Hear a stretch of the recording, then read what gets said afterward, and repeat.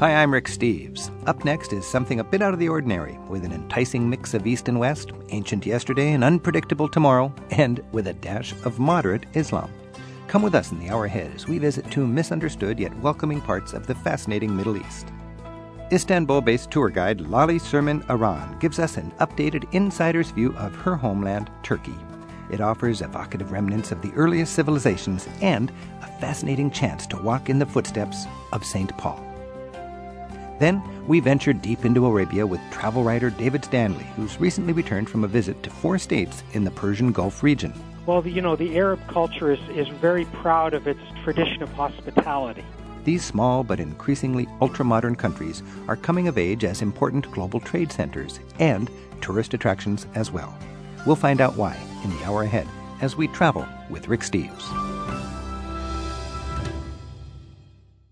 Travel with Rick Steves is brought to you by American Airlines. With their new Advantage Award booking tool, it's easier than ever to book to over 800 Advantage Award destinations online at aa.com. American Airlines knows why you fly. Hi, I'm Rick Steves. Many Americans are nervous about travel to the Middle East these days, and I have to admit, it's often for good reason. But it's a vast region with plenty of diversity, including some Western-looking corners that are safer and more welcoming than you might think. Coming up a little later in this hour, we're talking with travel writer David Stanley, who's just back from the Persian Gulf region. He's all excited about the surprisingly modern and moderate nations of Bahrain, Oman, Qatar, and Dubai, which have enjoyed a huge economic expansion and a tourist boom in recent years. But for most of us, Turkey is still our preferred gateway to the Muslim world. As a secular, non-Arabic nation, it's a bridge between East and West, and Turkey continues to provide a warm welcome and rewarding experience to American visitors. An updated insider's guide to Turkey with my Istanbul-based tour guide friend and co-author of my upcoming guidebook to Istanbul, Lale Surman Aran. That's where we start on today's edition of Travel with Rick Steves. We're at 877-333-RICK, and our email address is radio@ricksteves.com. And I have with me today in the studio Lale Surman Aran, who is a tour guide from Istanbul. Lale, thank you for joining us today. You're welcome, Rick, and I want to say hello to America in Turkish. Merhaba, Amerika. Merhaba, I love that. What does that mean, actually, merhaba? Hello. Hello. Hello. Merhaba. When you're traveling through Turkey, to me, Istanbul is sort of the gateway to Turkey, and probably most people that go to Turkey just go to Istanbul. What would you recommend for an American planning a trip to Turkey as far as balancing between Istanbul and the wonders of the countryside? It basically depends how much time in total they have, but definitely Istanbul is the crucial part of Turkey that everybody has to visit. And if people have a very limited time, they can see Istanbul, maybe a few days in Cappadocia, and Ephesus. These would be the 3 bigs of the western part of Turkey, I can say. So, Lale, when you say Ephesus, we're talking Greek, Roman, early Christian history on the west coast of Turkey. Yes, exactly. And a lot of people they think of modern political Turkey, but of course in ancient times that was, in Greek times, Iona, part of the Greek. Ionia. Yes. In Roman times? It was Ephesus, capital of Provincia Asia, as the Romans called, capital of the Asian provinces. And in early biblical times, it's the footsteps of Paul, right? Yes. A lot of people go to Turkey today to follow the footsteps of Paul. Exactly, and Ephesus is one important place to go. And it's also the place where many Christians, as well as Muslims, believe that Mother Mary lived the last years of her life. My favorite ancient ruins, in a lot of ways, by the way, is the city of Ephesus. And it's just a very easy side trip from the famous Greek island of Samos. You go to Samos and you take the little boat over to Kusadasi. Very easy. Mm-hmm. And at 10 miles from there, you're in Ephesus, the home of the Ephesians. And just outside of this incredible ruins, you've got Mary's house. Yes. And do you believe that's Mary's house? I do. Tell me why. It's in the Muslim tradition, it says in the Quran, in the holy book of the Muslims, that Mother Mary is the mother of Jesus Christ, and she and Jesus Christ hold a very important position in the Muslim faith. And when you go to Mother Mary's house, it's a small chapel, has got 2 rooms side by side. In the smaller room, you will see prayer beads of the Muslims, prayer rugs. So it's not a place of touristic visit for Muslims. They actually go there to pray and ask help from Mother Mary. What indication is there that Mary actually moved to Ephesus? There is not actually a historical proof of it. But let me start with a little legend. people thought that Mother Mary lived somewhere in Ephesus for a very long time, and several expeditions were down to find out where she lived. And definitely nobody came up with anything solid. And then, if I'm not mistaken, in the 19th century, a German nun, Catherine Emmerich is her name, she had visions of Mother Mary, and in her visions, Mother Mary told her where she lived. And this nun told whoever authorities are in charge that she's been seeing Mother Mary in her visions, and Mother Mary is telling her where she lived. This person, this nun, had never been to Anatolia, never been to Asia Minor, never stepped foot on Ephesus or anywhere near. But anyway, she described where Mother Mary lived. And actually, she didn't describe, she just narrated what Mother Mary told to her. So with this information, scholars, researchers came and found a house on the mountains, highly forested, nearby Ephesus. A tiny little house, and they made scientific researches in this house. It's definitely from the 1st century A.D. Wow. And moreover, what they found was that this house was rebuilt over the Byzantine times, in the 4th and in the 7th centuries, that it was used as a chapel during the Byzantine times. So, somehow, the Byzantines thought that it was an important religious place and made a chapel in the middle of nowhere, on top of a mountain, highly forested. It's not easy to walk through the forest to that house. So, the knowledge after the Byzantines, the knowledge was forgotten, and the house went ruined and just forgotten. So, the scientific research made there proved that the house is from the 1st century. It's been built over in the 4th and in the 7th. And I think there's some indication just in biblical scholarship that after the crucifixion, Jesus' followers took care of his mother, and some of them were in Ephesus. St. John. There you go. And it's believed that St. John died in Ephesus. There's a big cathedral in his name there. So this is one tiny slice of Turkey, and as a sightseer, you can... So we're talking about how to best cover Turkey. Of course, you got to see Istanbul. And then Lale is proposing going to the west coast, specifically Ephesus, and then going to the center at Cappadocia, which is your classic... exotic cave dwellings and medieval kind of Turkish lifestyle. I would add to that Ankara, the capital city, because then you get a sense of modern Turkey and the respect that people have for Ataturk, the George Washington of your country. I agree, and especially I agree because Ankara is the city I was raised. That's where I had all of my schooling. I moved to Istanbul after I got married. Now, Ankara is the modern capital of Turkey, yes. But 100 years ago it was a rather small town, wasn't it? It became the capital. Actually, it became the center of resistance during the World War I in 1920. And after the World War I ended, and the Turkish Independence War ended, which happened in 1922, the Turkish Republic was established in 1923, and it was decided that since Ankara was the center of the resistance against occupation, it would be the best to keep it as the capital. That was for one reason it was kept as the capital, and there are other reasons. But meanwhile, in 1920s, population of the city was about 10,000 people. Now it's a huge modern city. Wow. So it does have a sort of place in the heart of modern Turks because this was from where the revolution emanated that created the independent modern country of Turkey instead of being on the buffet line of European colonialism. Exactly. I'm talking with Lale Surman Aran. Lale is a tour guide who's worked with me for years. She's from Istanbul. And Lale, you're sitting across the table from me, and you look like a modern Western woman. You just look beautiful. You've got a little bit of Turkic ethnicity in your sweater, I think, and in your jewelry, but there's nothing old school about you. Now, I think a lot of Americans have a different impression of Turkey. We see in the news dusty people fighting it out on the east border with Kurds and this kind of thing. But really, Turkey has a very modern side that surprises a lot of tourists when they come to Istanbul and so on. You take Americans around Turkey. What are the misperceptions that people have when they come to Turkey, and what are the big surprises? Turkey, unfortunately, is little known in the Western world. When I say Western world, this includes the countries very near to Turkey, such as in Central Europe and Western Europe as well, not only America.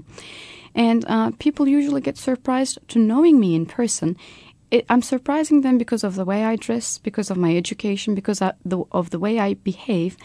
But when I started guiding years ago, when I was 18 and 19, I was almost a child then, it was surprising to me that the way I was surprising the Americans. Because you weren't wearing a fez and on a donkey. I never knew a different lifestyle in my life. Right. You're a big city Turkish girl. Yes. Modern. Yes. But it was so normal to me. I was surprised when they were surprised at me. And I said, what's wrong? Why are they getting surprised? And you're Western oriented, but you are committed to being Turkish and being Muslim. Yes, of course. So this is potentially the future European Turk if you join the EU. Yes, it is. And you don't think it should be frightening to the French or the Germans? In fact, it should be empowering Europe. It should be empowering Europe to a greater union, to a greater power getting together. And Turkey is a strong country. Turkish people, especially my generation, are very dedicated to keeping the individual rights. Yes, there is the religion, and most Turkish people are Muslims, but religion is a person's individual decision. In your constitution, what is the issue between church or mosque and state? Secular, separated. So there's safeguards for the secular government. Yes. What happens if the government is overtaken in a democratic way by Muslims that want to make it a theocracy? It never happened, or we never came closer to anything that might bring us together. But if it happens in a democratic way, I believe in democracy as well. Okay, so it is a modern democracy. We have Lale, who has been taking Americans around Turkey since she was 18 years old, and I won't tell you how old she is now, but that's been a few years. And we've got callers on the line, so you can take some more Americans around Turkey via the telephone in this public radio show. Jan in Walnut Creek, California. Thanks for calling. Yes. The last time I was in Turkey was in 1973 when I was in college. I'd like to ask your guest there if she would recommend that I go back self-guided, or is it necessary to take a tour? And I really enjoy traveling your style, Rick, through your books, and what you would recommend per day as far as cost goes. Good questions. Thank you, Jan. So, Lale, if somebody is an independent-minded traveler, can they do Turkey on their own without a tour, or do you think it's most appropriate to hire a guide? I think whether men or women can easily travel through Turkey easily, without any hesitation. It's a safe country. Turkish people are hospitable, welcoming to the visitors. And being a woman myself, and a woman who's been guiding since the age of 18, I've never had a problem because of my sex traveling through Turkey. Yeah, it's the truth that I'm a local, but I'm also a female, and I started traveling at a very young age, not only for Turkey, at a very young age all around the world. So American women should not be concerned. You have this image of a scary kind of Muslim, male-dominated society and women wrapped up in their, robes and so on. But yes. For a modern American woman tourist in Turkey, your experiences are quite positive. Very comfortable. Yes, they can comfortably travel. And Jan was asking about what the cost would be. How does the cost of traveling in Turkey relate to traveling in France or Germany or England? Oh, it's much less expensive. Even today? Even today. Even though, compared to 1973, definitely Turkey is more expensive at the moment. Right. But compared to Europe, it's still very reasonable to travel. I found that Turkey overinvested in built-in hotels, and now there's a glut of comfortable hotels that have to be on the discounted price list. Depends on when you travel. There are some very popular times. The high season, in those times, you're most likely to pay the full rate. When is the high season on the coast? On the coastline, like the western coastline, I would say the 3 months of summer, June, July, and August. So that's when you pay top rate for the hotels? Yeah, mostly.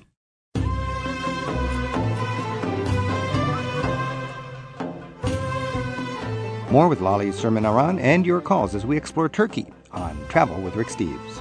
877-333-RICK. That's our number, and you can email us at radio@ricksteves.com.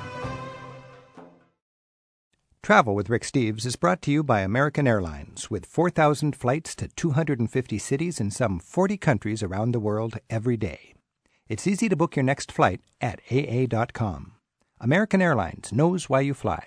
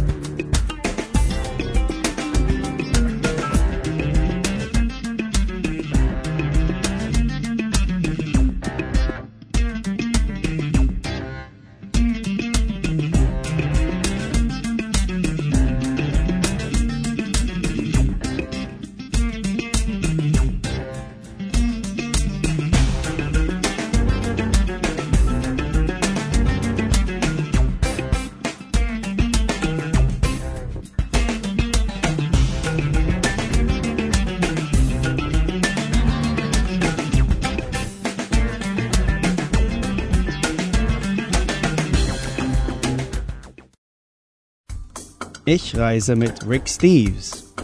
I'm Christoph Dressler. I'm from Germany, and that was German for I Travel with Rick Steves. Ich reise mit Rick Steves.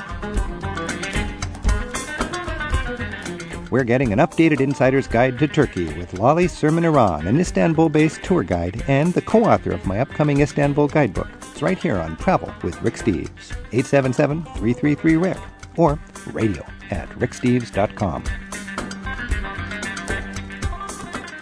We have Anthony on the line in Redmond, Oregon. Anthony, thanks for your call. Thank you. It's a pleasure to talk with you today. Thank you. My wife and I have been curious about Turkey for many years and are planning a trip there. And we've got some conflicting information about when is the best time to travel in Turkey for the weather. And we've been told that June is the best time, and we've been told that October is the best time, and then we get conflicting information about how much rain we're going to find. I think October is a good month to travel, but I cannot give you a statement about the weather in Turkey because Turkey is a big country. It's slightly bigger than Texas, so different regions of Turkey have different patterns in different seasons.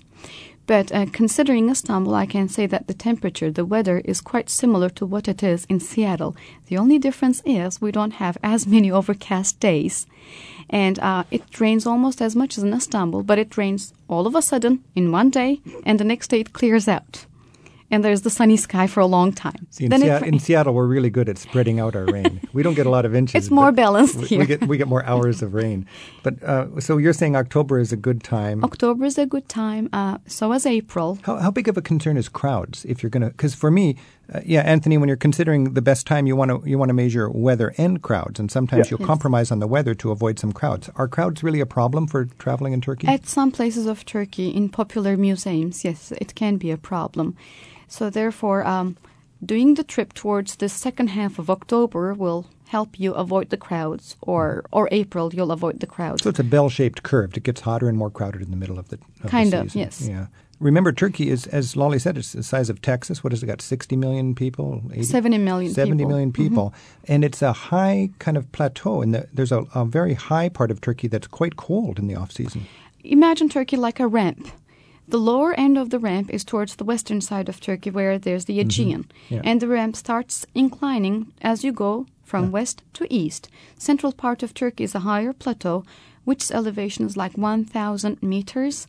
That would correspond to like 3,300 feet? More or less. And if you continue further east, it gets even higher. My favorite ski slopes are 3,300 feet, so that's high in the center. And then it culminates at the border of Georgia and Iran at Mount Ararat. Yes, it's 5,135 meters. That would, I guess, 16,000 feet or more, slightly more. Taller than anything in the United States. So you've got some altitude there. Anthony, you're considering traveling in eastern Turkey? We'd like to spend about 3 weeks there and see as much as we could. Do you think the East is safe for Americans? Yes, it is. In the old days, that was a more rough and tumble area. I find it very rewarding, but also much more challenging than the West.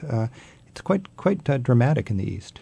It is very dramatic. The difference is I can consider Western Turkey as part of the global world, but not Eastern Turkey. So if we can say that Western Turkey is a melting pot, Eastern Turkey is a salad bowl. While colors are more vivid, people hold to their ethnic traditions more. Less people speak English, and the eastern part of Turkey is less structured to welcome international tourists. It doesn't mean welcome in means of a personal basis, on a technical basis. Just the infrastructure. Exactly. Hotels, tourist information. information. There are hotels, but they're for the businessmen that would go and travel there. And is it safe? Yes, there are neighbors of eastern Turkey. I mean, just you're closer to Syria, closer to Iraq.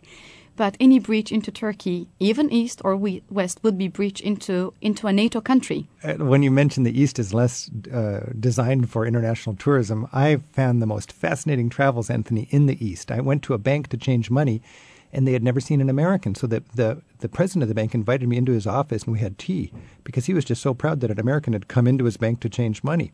At the hotel, I wrote a postcard, and I gave it to the guy at the desk, and he looked at it, and he said, Guzel. I think that means good. And then he gave it back to me. He didn't know what to do with the postcard.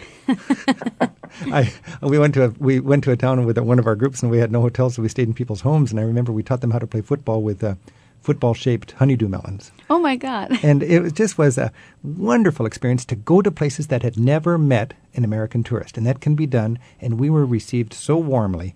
And it was the richest travel experience, but it is more demanding and more challenging, and there's a few more pitfalls. So that's a beautiful thing about Turkey. You can get the very tame resorts of the West with the great ancient sites and so on. You can go to Istanbul and do all your shopping and go to the Grand Bazaar, or you can ride a bus for 20 hours directly east and find yourself in a fantasy land. You don't really need to take a 20-hour bus ride anymore. There are more airports in eastern Turkey. You can fly into many cities, which especially would be centrally located to visit the highlights. Great. Thanks, Anthony, for your call. Thank you. Good luck on your trip. We have Paul on the phone from Chicago. Paul. Hello, Rick. Merhaba, Lale. Oh, merhaba. I've enjoyed many of your programs, Rick, especially on the Best Of series. You cover the West Coast, Istanbul, and Central Turkey, and I have thoroughly enjoyed them. I have been to Turkey, but not for several years, and I want to go back, want to take a blue cruise. And my interests particularly are the seafood and also snorkeling, and if there's any recommendation on how to choose the best blue cruise to suit my desires. What's a blue cruise? Blue cruise is a popular route for yachting on the coast of southwestern Turkey. Southwest, where you can find these archaeological sites that have no road access? Exactly. Drop the anchor and swim to the ancient site? Exactly. Wow. And it's called the blue cruise. Actually, it should have been called the turquoise cruise because that's the color of the Mediterranean Sea there. Is it called the turquoise coast? We call it the turquoise coast, yes. And turquoise is, tell the history of that word. It's the color of the... Yeah, but it means Turkish in French, doesn't it? Mineral. Well, I don't know French. I'm told that it is so. Yeah, but that's what I learned. When the French came to Istanbul, they saw so much stuff in this color, they named it Turkish, turquoise. Mm-hmm. And we know that today. Well, so Paul's considering taking a blue cruise along the turquoise coast, and he wants to snorkel, he wants to enjoy the seafood, and he wants to check out the archaeology. What are the options there, Lale, and what advice would you give him? First of all, at certain times of the year, it may really get very hot in that particular part of Turkey. So I would recommend maybe a late June trip or an early September trip, early or mid-September trip. That would be ideal to do so. Seafood is spectacular, and when you travel on the boat, you usually get to eat the catch of the day. Oh, so they leave the boat with their group and they don't even have enough food yet because they assume they'll be catching dinner. The staff is not catching. They're buying it on the way from the fishermen that they come across as they travel. So you're going to get very fresh seafood, very healthy food. Salads, fruits, and seafood. Just hours out of the sea. Just hours out of the sea. And what kind of seafood would it be? In southwestern Turkey, calamari, octopus, you're going to have sea bass, gray mullet, red mullet, which is a very delicious fish. Paul, does that sound okay to you? Oh, I love the calamari. I've had that before. And lots of salads. Olive oil, salads, just very delicious food. You know, on my early days of touring in Turkey, we would stop our group in Antalya, I think, or Antakya, one of those towns, and we would leave the group for lunch, and our guide and I would literally run through the yacht harbor, and we would make a deal with guys that had big, beautiful wooden boats. And we would just make the deal right there, and our groups would come by in an hour, and they would go grab some food and drinks, and we'd go cruising. And we'd just do it on the spot. It was dirt cheap, and we would get to these coves where we'd drop the hook, and they would ferry us ashore, and we'd walk and explore these wonderful biblical sites and ancient Greek and Roman sites. Tell us about these ancient sites that are so cut off from the rest of the world unless you have a boat. It's because there are heavy forests. In order to excavate them, you have to cut down the forest, which you don't want to do because there are already so many number of archaeological ruins excavated in Turkey.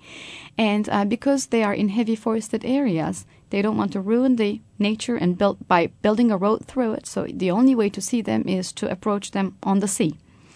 And that protects them from being overrun by tour groups. Exactly. So wonderful, magical experience. Exactly. But you can be sure that there's not going to be hordes of other people there. You'll just be in the nature, in a city where people lived 2,000 years ago or even maybe older, and you'll be able to enjoy it just by yourself. Paul, does that help you out? Oh, it's wonderful. Thank you very much. Let us know how your trip goes. I will do. Okay, merhaba and happy travels. Thank you very much. How do you say happy travels in Turkish? Mutlu seyahatler.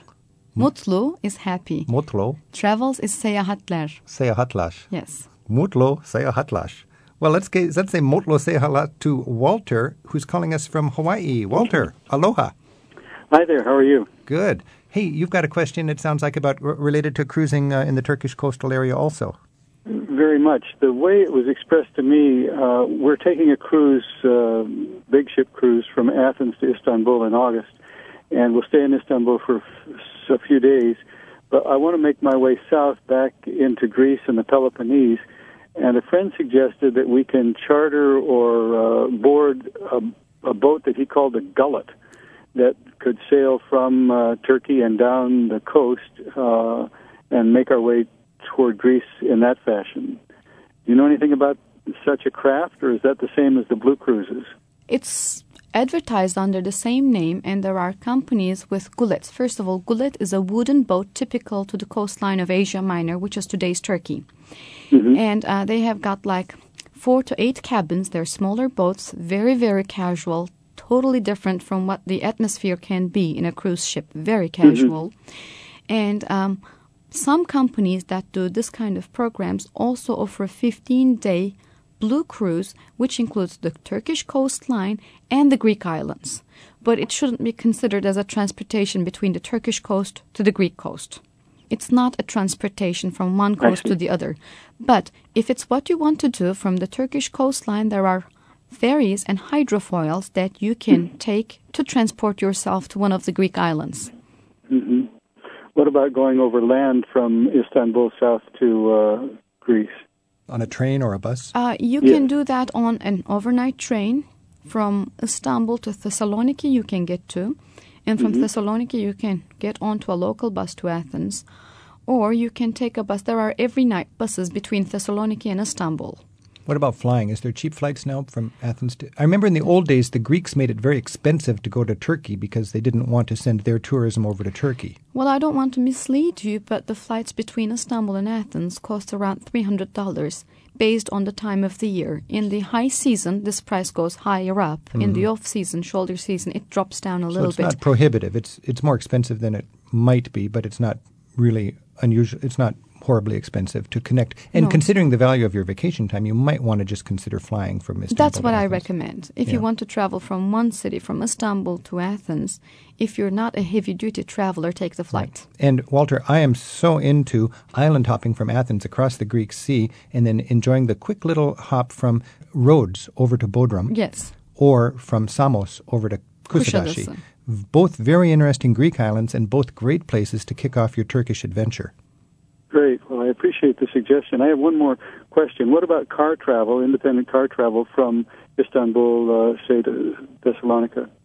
To Thessaloniki, you mean renting a car and driving it yourself? Renting a car in Istanbul and then dropping it. Is it possible to drop it in Greece? If it's not something that I would highly recommend. No, it's too confusing. And you have to be covering the customs expenses of the car you're taking from one country to the other, and it increases the insurance cost as well. And the international drop charge would be horrible. Between Turkey and Greece. Horrible. So nobody who cares about their money would rent a car to drive from Istanbul to Thessalonica. And there's not a lot of great things to see between Istanbul and Thessalonica. I'd go down the west coast and do the Greek islands. Right. Well, based on what you folks have been talking about, maybe we won't leave Istanbul. Turkey sounds fascinating in its own right. Maybe we could spend our whole 2 weeks in Turkey. You won't regret if you do so. Oh, Lale, you're so gentle. Walter, thank you for your call, and have a great trip in Turkey. Thank you very much. Aloha to both of you. And we got Jane on the phone in Discovery Bay, California. Hi, Jane. Hi. We're taking a cruise from Athens on the motor sailor, the Windstar, and we'll be stopping in some places like Mykonos and Santorini and Rhodes. But then we do stop in Bodrum, Turkey, and in Kusadasi, and then we end up in Istanbul, and we're going to stay an extra 4 days in Istanbul on our own.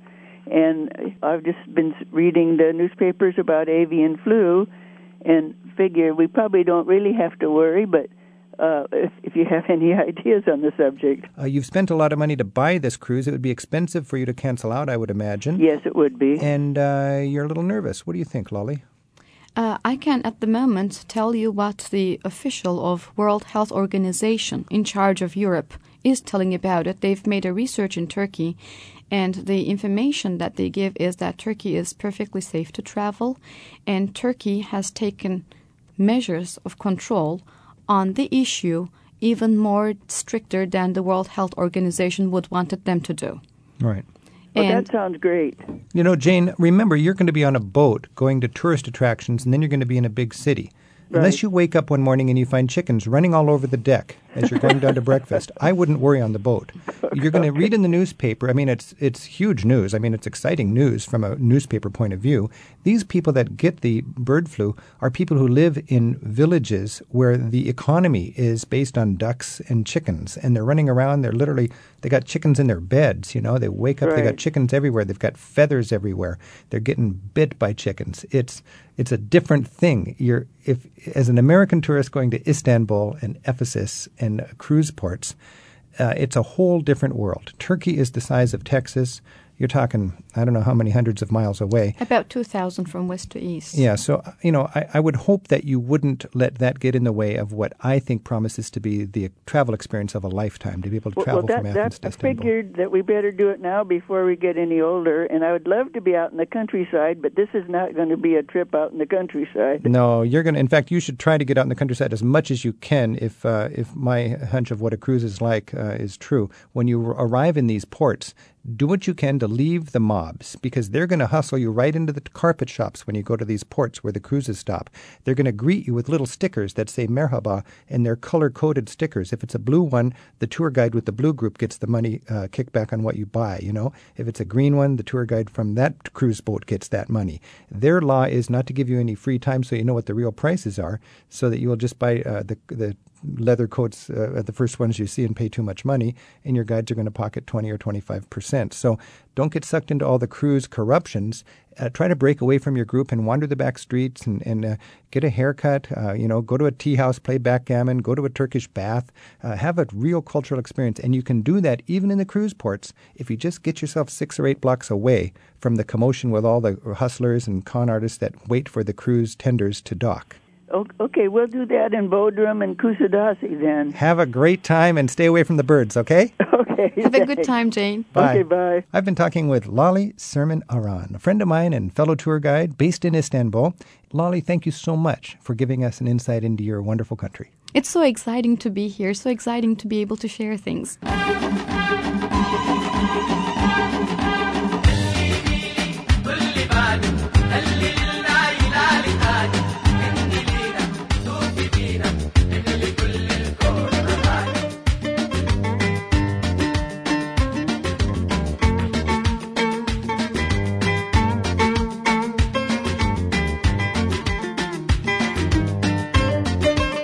If you're looking for something even more exotic than Turkey, there's a section of the Persian Gulf region just across the water from Iran that's attracting business travelers and tourists from around the world.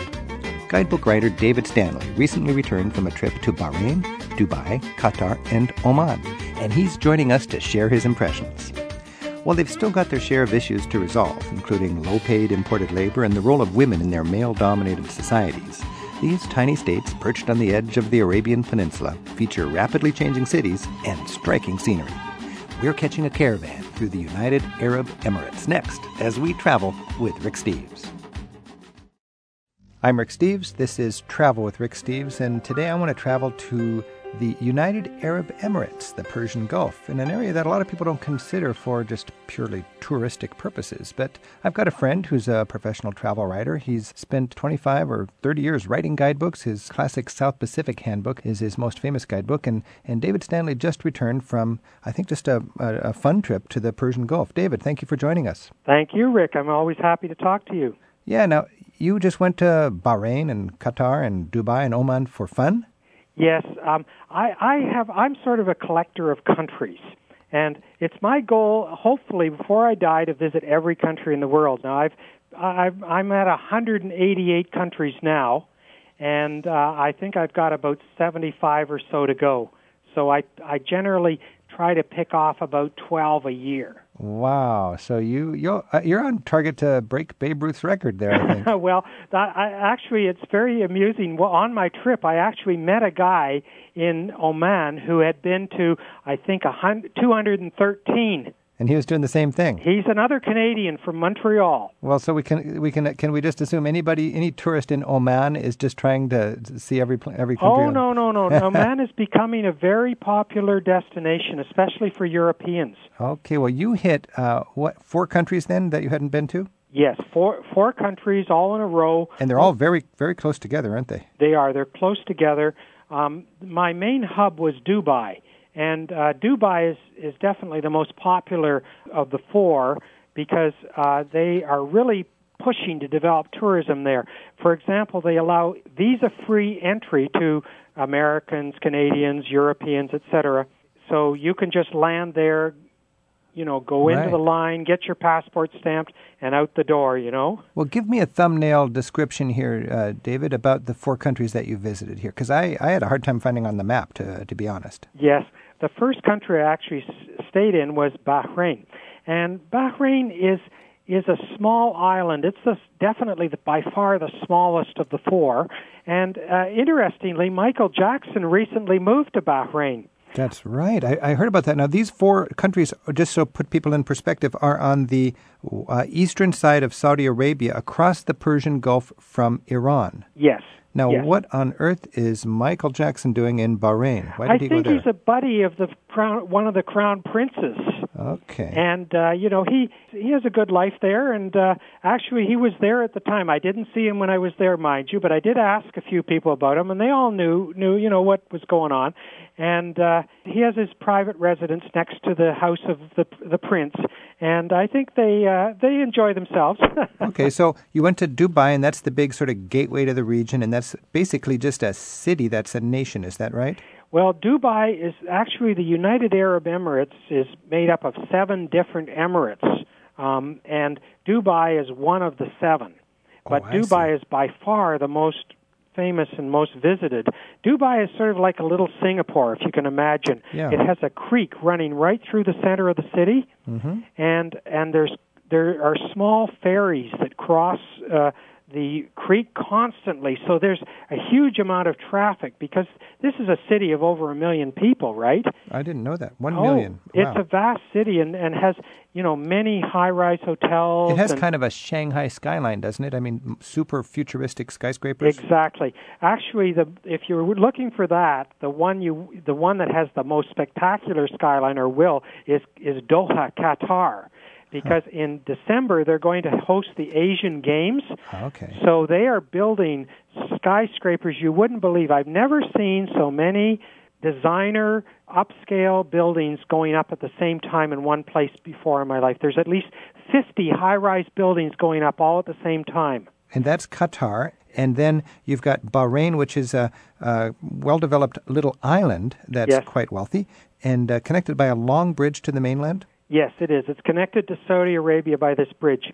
And, of course, Saudi Arabia doesn't really allow any tourists to enter at all. So, but these places are quite modern and welcoming tourists. Oh, they're all open to tourists. In fact, in Dubai you don't need a visa. In the other 3, you can obtain your visa in the airport. Okay, so we got Dubai, we got Bahrain, we got Qatar, and Qatar's capital city, Doha, you said is where all the skyscrapers are going up. Yes. And Qatar is a little peninsula that sticks off of Saudi Arabia. And then the 4th country you visited was Oman. Oman is by far the largest of the 4. And the capital city is Muscat. It's a very picturesque spot. The mountains just come right down into the ocean, and these mountains are barren, because it's a desert. There's not a single tree growing on the mountains, so they just dip right down into the ocean, and the city itself is in little valleys between the different arms of the mountains coming down. It's an extremely picturesque place. Wow. Now, are in all of these places welcome tourists, and they would have tourist information offices and plenty of information and tourist-friendly hotels? Yes, they all have hotels. They all welcome tourists. Now, as for tourist information, I would strongly suggest you buy your guidebook before you get there. And what guidebook did you use? Well, I used Lonely Planet, of course. Good. Well, Lonely Planet covers us when we go to a place that nobody else writes guidebooks for, that's for sure. That's right. Actually, they're competing with my books in the South Pacific, and I think my books are a lot better in the South Pacific. But when I go to a place like this, I sort of fall back on Lonely Planet because I know they quote prices. like the rough guide is also pretty good, but they don't quote exact prices. Yeah. I rely on Lonely Planet, and Lonely Planet has an ethic of covering every place on the planet regardless of the market.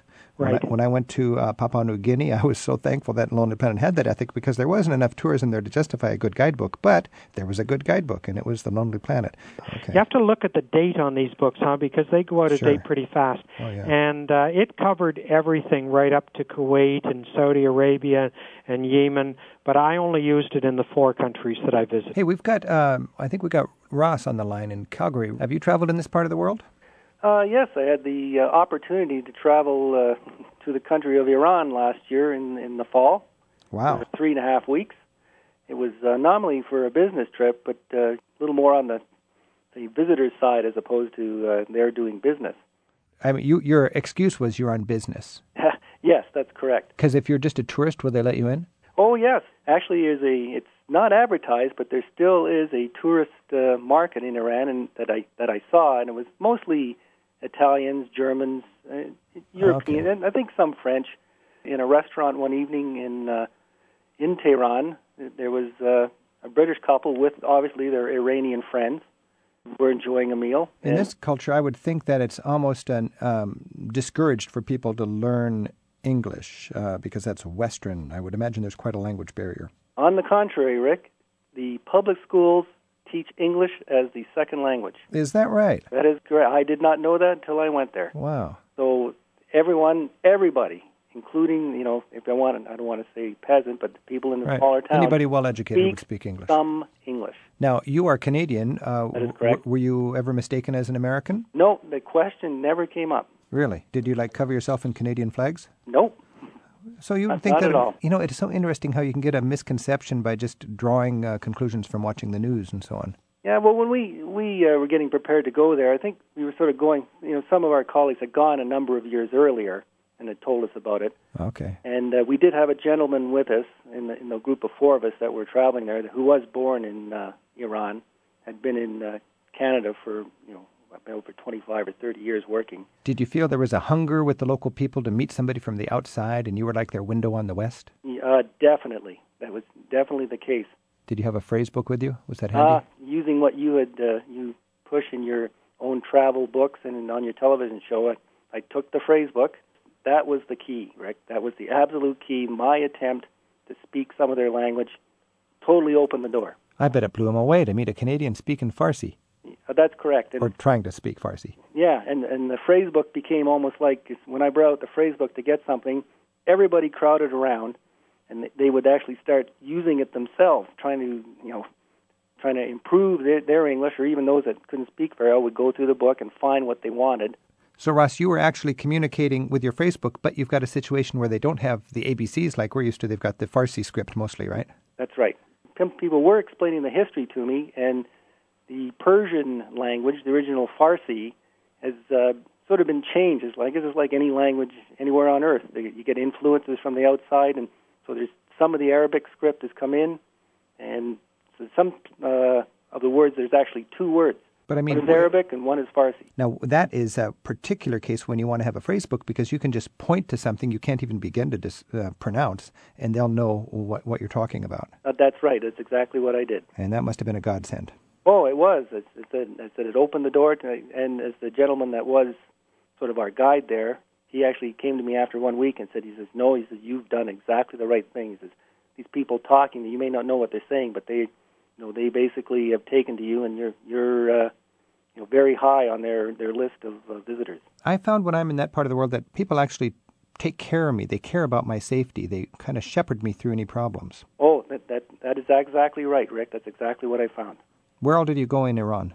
We actually were in the northeastern part of Iran, and actually, for a little concern, because we were only about 40, I'll say kilometers, which is only about 20 miles from the Afghan border. We were in Mashhad. That's a big religious center, isn't it? It is. It's one of the shrines that Muslim people have on their list to visit before they leave this earth. I was in Mashhad, and there was a festival going on, and I couldn't get a ride out of town for days. I was trying to go to Afghanistan, and I realized, man, if you hit something during a festival when there's a pilgrimage, the tourist is kind of swept away by the tide of pilgrims. Oh, it is, and we were there right at the end of Ramadan, or Ramazan, as they say in Persian. Right. And it was fairly crowded. The airports were crowded. We were there at like 3 or 3:30 in the morning to get our flight to Mashhad from Tehran. The airport was packed, absolutely packed. David Stanley, you've been to 188 countries. Have you been to Iran? No, unfortunately, I wasn't. I was actually in Afghanistan. I was almost. That was back about 1981 or something. I wanted to go to Iran, and I just decided not to, and I'm still regretting that decision, turning back and going back to Pakistan. I was hung up on the Iran-Afghanistan border for hours while they waited for the nurse to come in who gave people their shots if they didn't have their little yellow card. Yes, I can imagine that. Man. I can see that happening. I had my shot, but my friend didn't have his shot, and I can still remember the needle bending as they tried to get that dull thing into his arm. Oh, my God. And then you had to kill time at the border looking at a little museum display that showed all the people that tried to sneak marijuana over the border, where they were doing time in jail, and if they needed blankets or medicine, what you could send them. But it was a very powerful way to scare anybody from anything that wasn't legal as they traveled from Turkey to Kashmir in the old hippie highway. Right, right. Those were the days. Those were the days. Hey, Ross, thank you for your call. And you really think it's comfortable for an adventurer who wants to go to Iran these days? Well, things have actually slid a bit. But that was 2005 when you were there, so That's right. All right. Well, thank you for your insight there.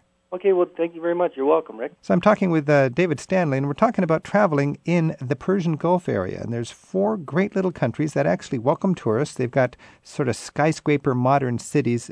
David, there must be an incredible wealth in these crazy little countries where you've got people that have gone from camels to skyscrapers in 2 generations. Well, what's your take on that? Yes, it is. It's amazing, really.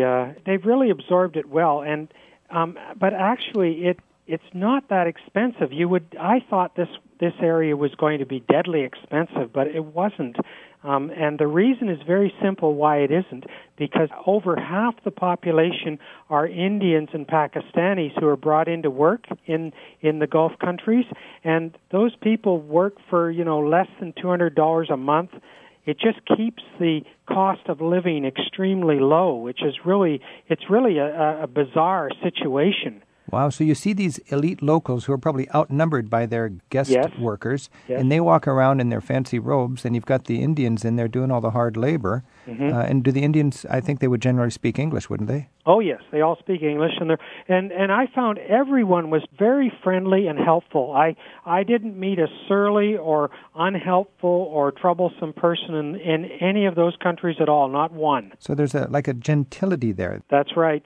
Sometimes I was wondering what they were really thinking. You wonder that, but on the surface they were extremely polite and helpful and friendly.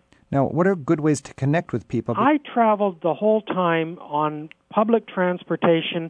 I was not on any tour, and you get to meet the people that way. You get to see, the way they really live, and I had a lot of good conversations with people sitting next to me on buses, or even in shared taxis or riding around. It was very interesting to do that. Talk about shared taxis. Yes.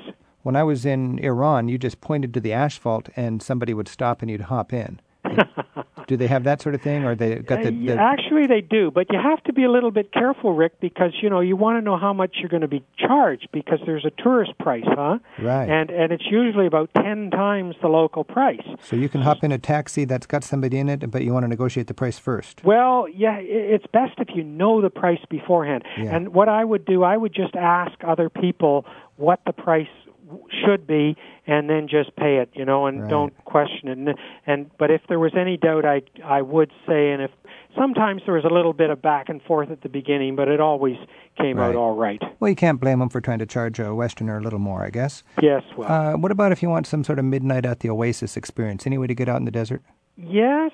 A lot of visitors rent four-wheel drive vehicles to go out in the desert. Actually, that's a very popular activity in the United Arab Emirates, and but if you want to do it on the cheap, you can go out on a public bus.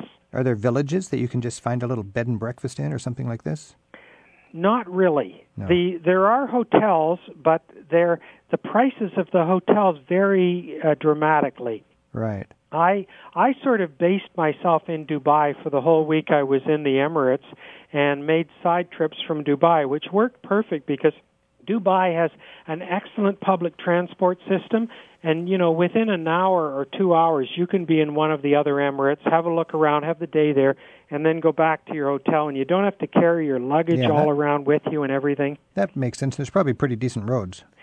Oh, the roads are excellent. Like you have 8-lane highway going down to Abu Dhabi, which is the capital of the United Arab Emirates, and you can get there on a public bus for about $2 or $3, and it takes about an hour and a half. Is there enough traffic to merit an 8-lane highway? Not at the moment. I think they're looking ahead, but it's there. Now, did you talk politics at all with the war going on and all this? You were Canadian, but they might have thought you were an American. Were people interested in talking politics? Not really. I wouldn't really initiate the conversation, but I did have a few discussions with people, especially in Oman. And they were very frank about the situation. Now, all 4 of these countries are run by princes or sheiks. They call them emirs. And they're generally allies of the United States, They are very strong allies of the United States, and there's no... So they know where their bread's buttered. They do, and I don't think it's even a matter of force. I think the people themselves don't have any hostility to Westerners. No. I didn't feel any hostility, and you can feel it when it's there, but I didn't feel it there. And you could connect these 4 different countries quite easily. They must have commuter airplanes that just zip back and forth between the capitals. Yeah, they do. Well, actually, I flew on Emirates Airlines, and they have a special Arabia Pass. And if you have a ticket to Dubai, you can add almost any place in the Middle East on for a very reasonable sum. And you went off-season. I imagine you'd want to steer clear of July and August? Oh, yes. No, the time to go is in our winter, December to March, when it's cool over there. Yes, I was warned about the hot season. But it's actually comfortable in the winter? Oh, yes, very comfortable. It didn't rain a drop the whole time I was there, the whole month. David Stanley, thanks so much, and you got me thinking about the Persian Gulf. Okay, well, good. Thank you, Rick. Okay, we'll talk to you soon. David Stanley, the author of the South Pacific Handbook, just got back from an adventure in the Persian Gulf. If you're going around the world, just stop in Dubai. You'll enjoy it. Yeah. It's just like a little Singapore. It's really amazing. Little Singapore. Travel with Rick Steves is produced by Tim Tatton at Europe Through the Back Door in Edmonds, Washington. There's more online in the radio section at ricksteves.com. Join us next time as we travel with Rick Steves. Travel with Rick Steves is brought to you by American Airlines. With their new Advantage Award booking tool, it's easier than ever to book to over 800 Advantage Award destinations online at aa.com. American Airlines knows why you fly.